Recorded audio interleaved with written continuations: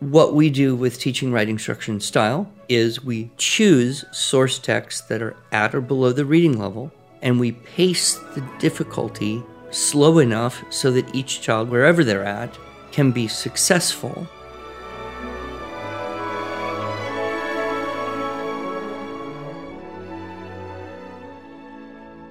Hello, and welcome to the Arts of Language podcast with Andrew Pudewa, founder of the Institute for Excellence in Writing, or as many like to say, IEW.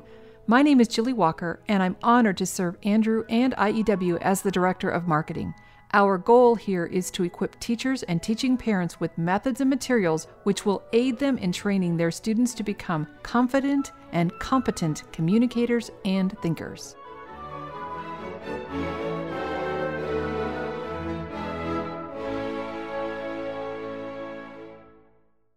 So today, Andrew, we are starting a series on special needs children and how to teach special needs children. And I know we get a lot of questions with families or teachers who are working with special needs children. They might say that they have dyslexia, dysgraphia, ADHD. So we're going to spend several weeks discussing these special needs, and we're going to take them one by one, if that's okay. Starting with dyslexia, which would probably be the most common. Right. I did read a statistic that 70 to 80% of people with poor reading skills are likely dyslexic, and that 1 in 5 students, or 15 to 20% of the population, has a language-based learning disability, probably something like dyslexia.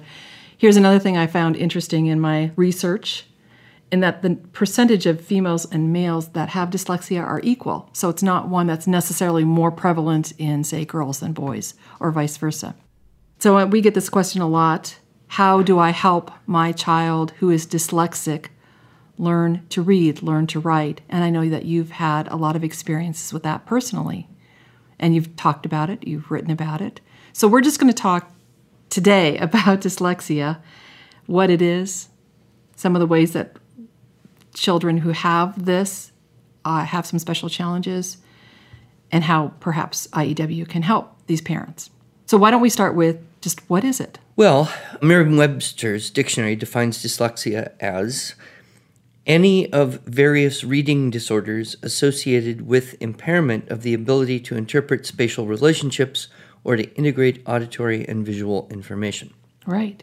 So, it's pretty broad, and I think there are many causes of what we might call, or someone might call, dyslexia. And a lot of parents will ask the question, should we get him evaluated? Should we take her in and find out? Well, yeah, you could, but chances are if you're asking the question, you already know the answer. One of the common things of all kids that get this label dyslexia is that they are easily overwhelmed with text, with print. It's visually overwhelming to them. Some will say the letters are moving around. Sometimes they'll flip back and forth. Sometimes they just don't recognize letters. In my little article, Thoughts on Dyslexia, I point out that there are different causes of an inability to read. In some cases, it's simply a lack of phonics information.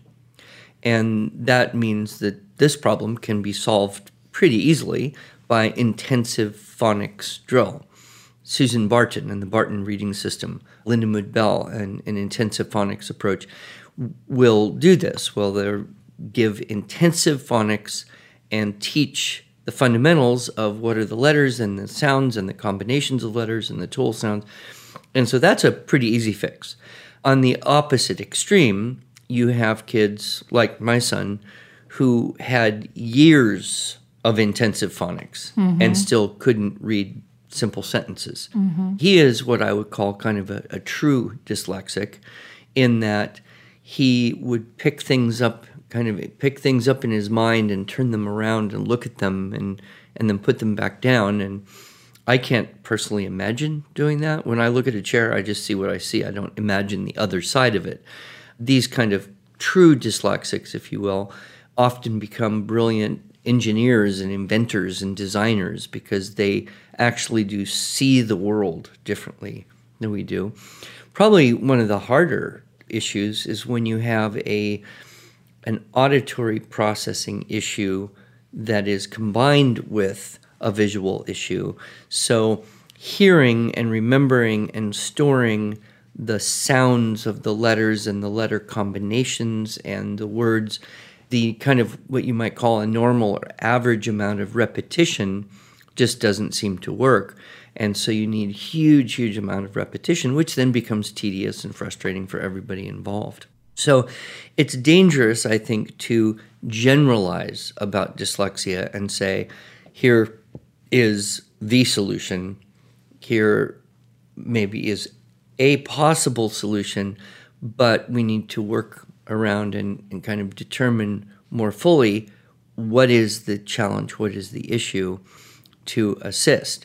However, that being said, whether it's purely a lack of phonics or whether it's purely a different way of seeing the world or whether if it's compounded by auditory processing issues, the information is the same, right? It's how to get it into the brain with the frequency, with the intensity, and to do that over an extended period of time in a way that isn't too painful. So how do we work with that? Well, we obviously understand, because of our heritage that we get from Mrs. Ingham and the blended sound sight method, we understand the importance of multisensory teaching. Mm-hmm. So if you're going to show something, also say it, sing it. If you're going to say something, also show it. Anytime you can get a kinesthetic or manipulative activity involved with that, so much the better. So our primary arts of language program, which is primarily designed to teach non-reading children how to read and non-writing children how to make letters and write and spell basic words and build the language database for grades K1, 2, mm-hmm. is also appropriate for older children who are at that same level of beginning to read or frustrated with reading. One thing that we kind of jokingly say, and I don't know who said it first, but insanity is doing the same thing but expecting different results. Right. I think that's attributed to Einstein, but he may not have said it first. Who knows? But it is a point where if you just keep doing the same thing and you're not seeing any good progress or result from that, why keep doing the same thing? You need to look at a different way of doing something. Well, and let me just ask you, because you just mentioned frequency, intensity, duration, there is value in continuing to do the same thing even though you're not seeing results. Well, yes, but generally if it's working, you'll get clues along the way. Mm-hmm. And if it's not working, you won't get clues that it's working. So right. I do agree with you that repetition is critical, but if you're not seeing any progress from the repetition, then maybe you need to shift over and mm-hmm. look at a different approach. A classic example of that would be a spelling program mm-hmm. that is kind of a on paper, fill in the blank, play the word game, do this, try mm-hmm. and learn to spell by looking at words primarily. And you can do that for 2 or 3 years and still find children who haven't really learned to spell much at all. And so that's frustrating. Mm-hmm. Whereas if you get off the paper and into the ear, mm-hmm. you go through a different sensory pathway, very often that will show better, more evident progress faster. Right, and of course that alludes to our Phonetic Zoo program. That's our spelling program, which we'll have to do a whole podcast on that. I think that would be fascinating to some of our listeners of how that product came about. But we digress. So people say, in fact, Michael, our brilliant technical wizard here, said someone asked him last night, so what do you have mm-hmm. for dyslexic people or mm-hmm. special needs people? The fact is, what we do works for everyone. Mm-hmm. We don't need to have different things for different people. But what we focus on is educating the teachers and parents so that they understand the system and then can apply that in different ways for different students, different ages and aptitudes. Exactly. So that's the core of what we do is we try to teach a system of English composition and peripherally a system of teaching reading, a system of teaching spelling that would be applicable to all different children. But if the teacher understands it, then whatever materials they buy will make sense and they'll be able to adjust.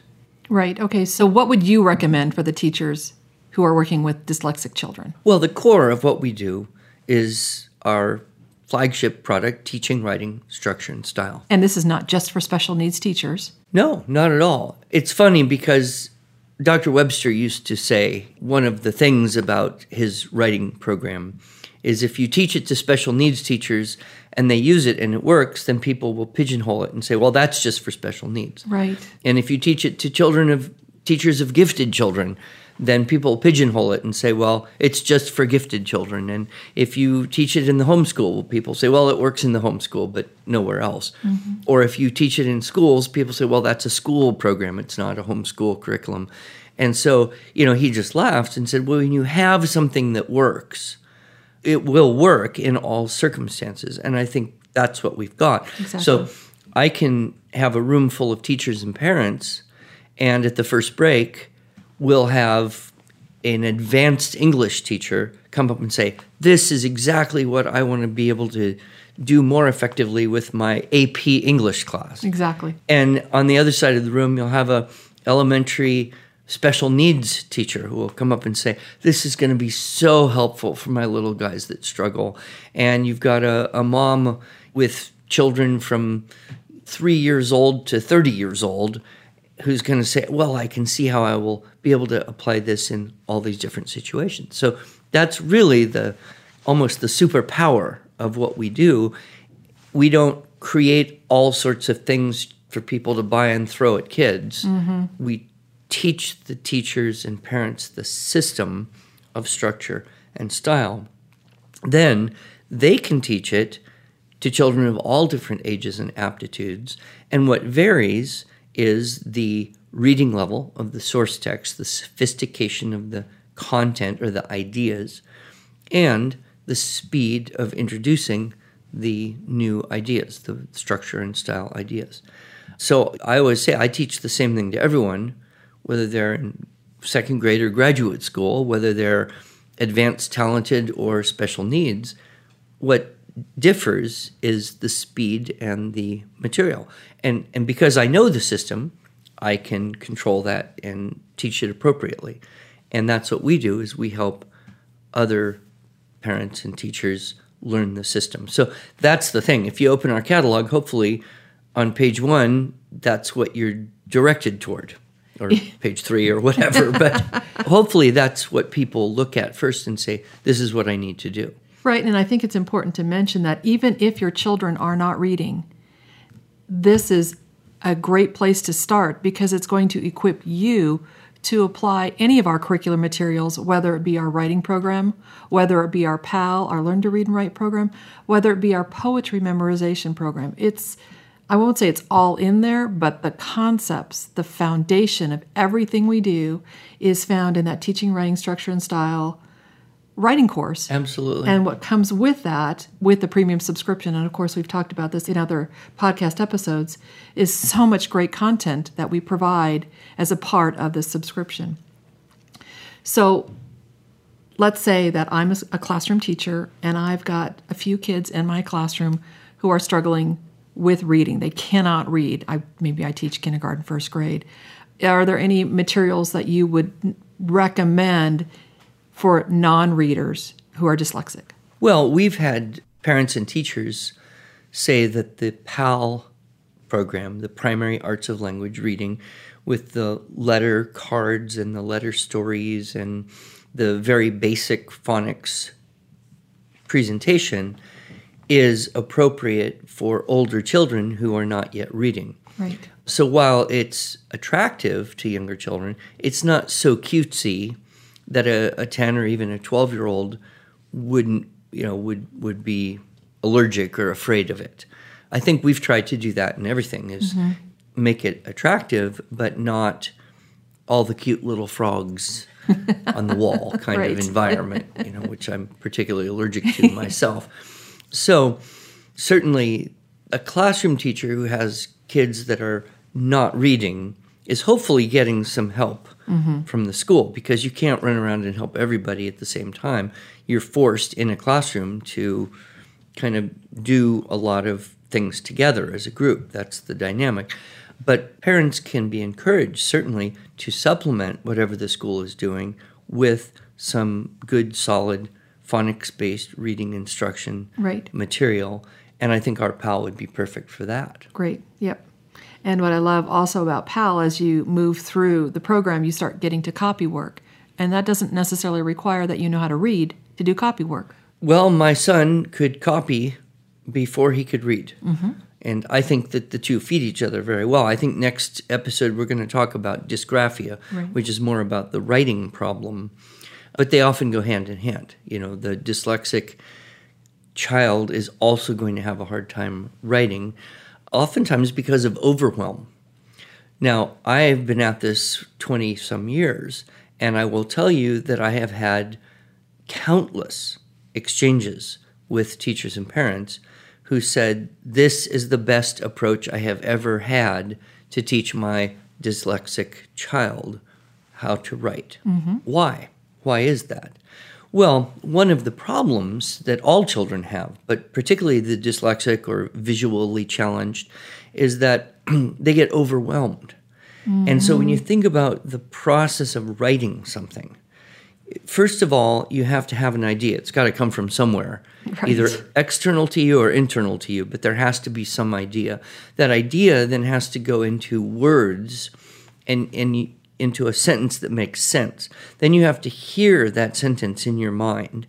You essentially talk to yourself, right? When you're writing, you're telling yourself what to write down. So then you have to hear what you say to yourself. Then you have to remember what you said to yourself. Then you have to go and access a different part of your brain where you have information stored, which would be what do letters look like and what combinations of letters give you what words.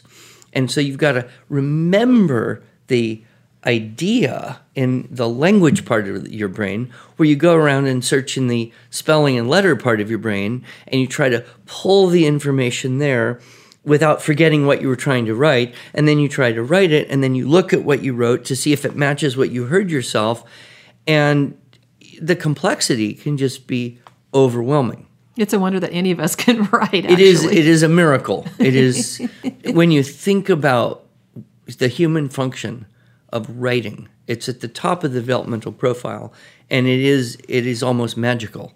It is truly a gift from the Creator. Right. And sometimes we take these things for granted. I mean, we take walking for granted until we have a bum knee, and we think, this is hard, you know. Thank heavens I don't always have a bum knee. Right. But getting back to the idea of addressing the overwhelm, what our system does in particular is break things into the smallest possible parts. So we begin with, here's an idea. You don't have to imagine it or remember it or think it up. It pre-exists. So here's an idea. Now, choose the key words to transfer the idea from here on the page into an outline. Okay, it's a simple task.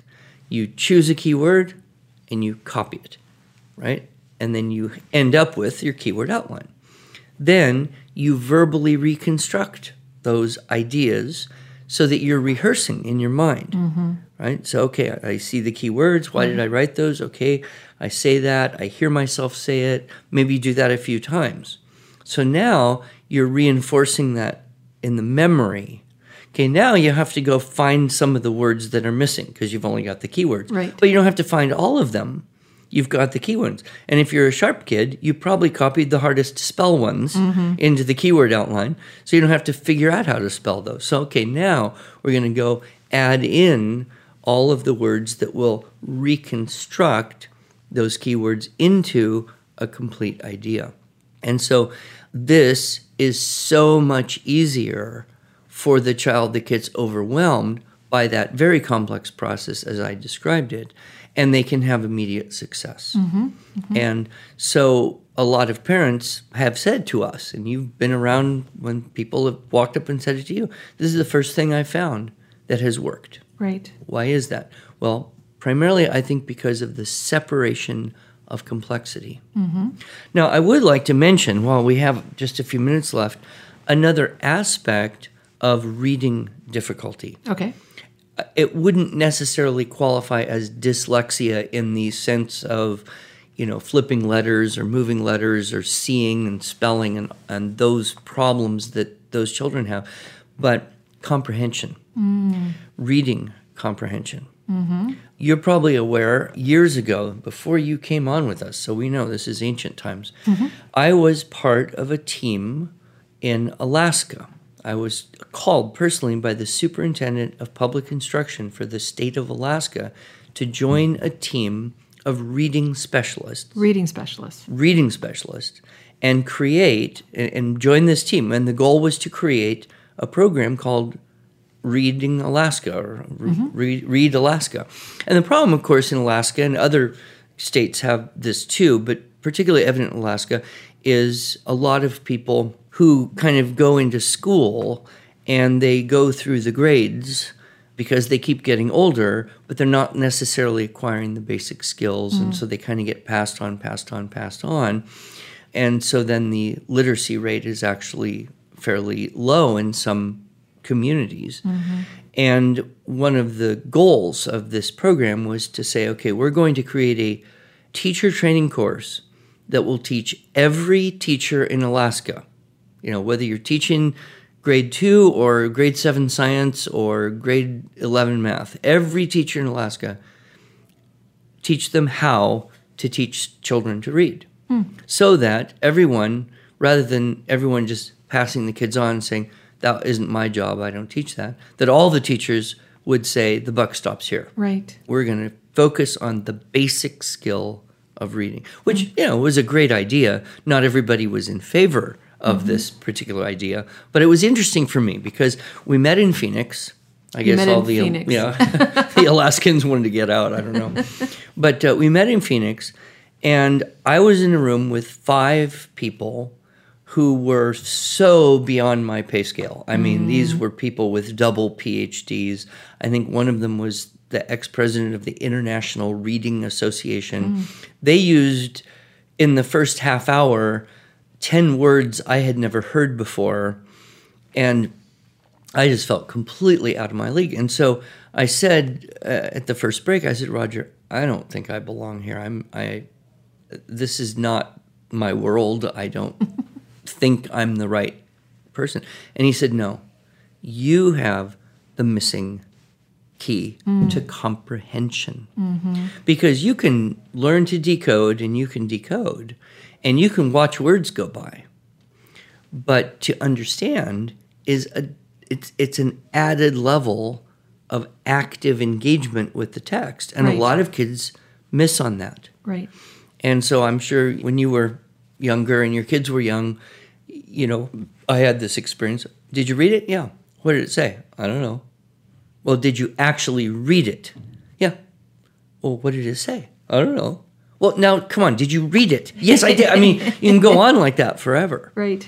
And so we can do this. In fact, as adults, especially getting older or getting tired, I think we've all had that experience. We just watch the words go by, turn the page and think, what did I just read? What did I read, yeah. Why? Because we're not engaging. So this is something that we have to acknowledge as a critical element in reading. And this is why Roger brought me onto this team. Because what the teachers that we had worked with in Alaska found was that when you read a sentence and you stop and you choose 3 key words from that sentence and you put them in a keyword outline, you essentially have to stop and ask yourself a question about what you read. Right. What are the key words? It's an easy question, but you have to do it. You can't just watch the words go by and go to the next sentence and read the whole paragraph and not know what you read. Now, what you're describing, of course, is what we teach in Unit 1 and 2, and we might do that for a couple weeks. Does that mean that every time they read a book, they have to now pick out 2 or 3 keywords? No. What we were finding was that when we teach teachers to teach students to do this activity, very simple activity, Unit 1, keyword outline. Right.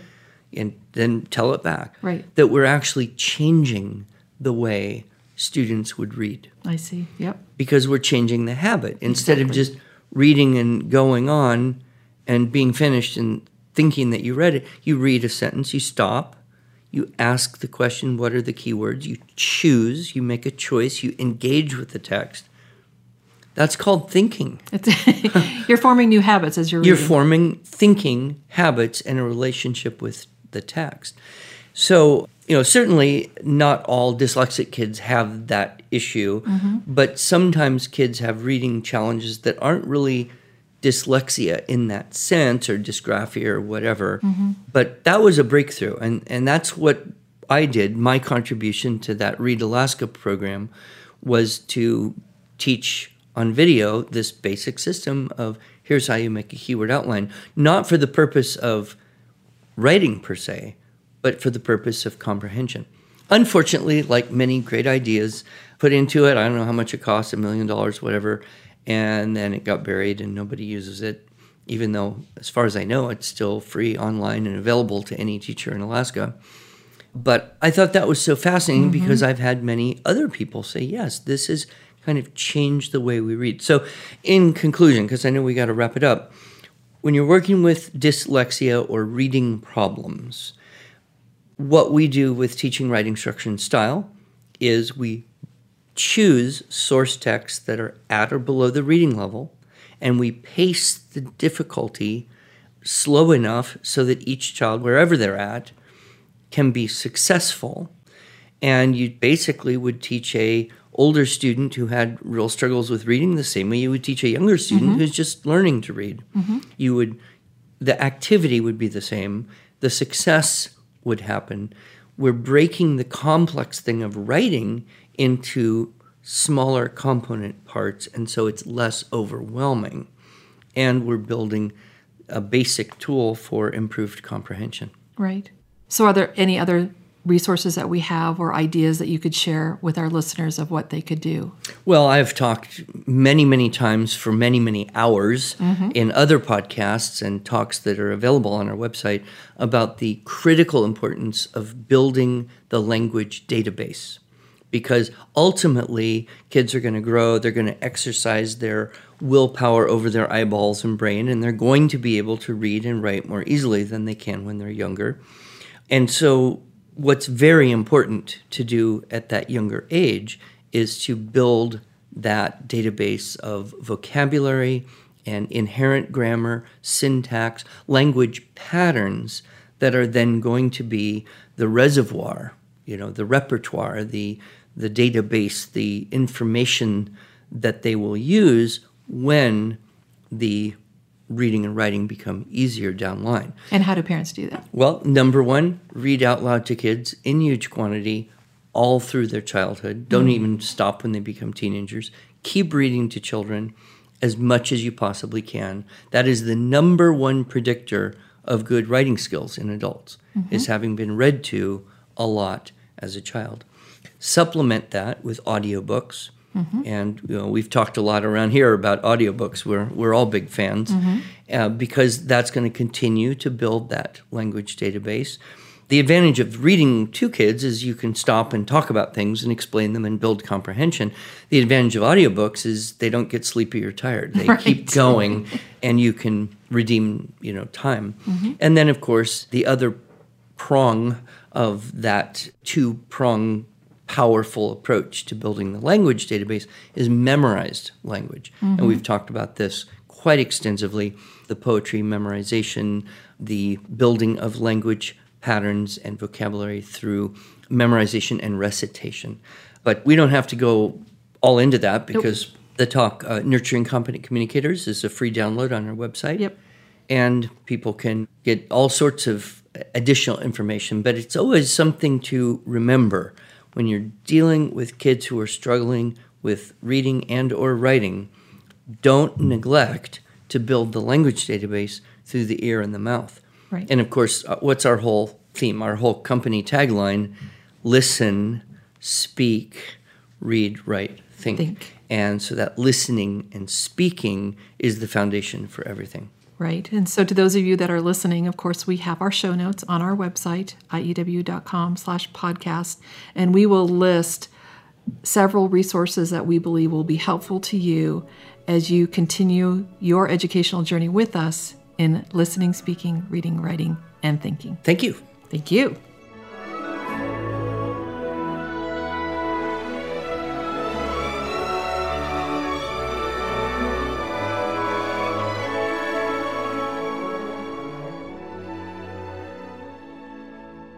Thanks so much for joining us.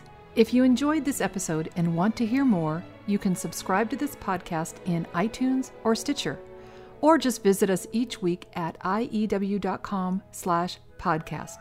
Until then, on behalf of Andrew Poudois and the team at IEW, I thank you for the privilege of allowing us to partner with you on this educational journey toward better listening, speaking, reading, writing, and thinking.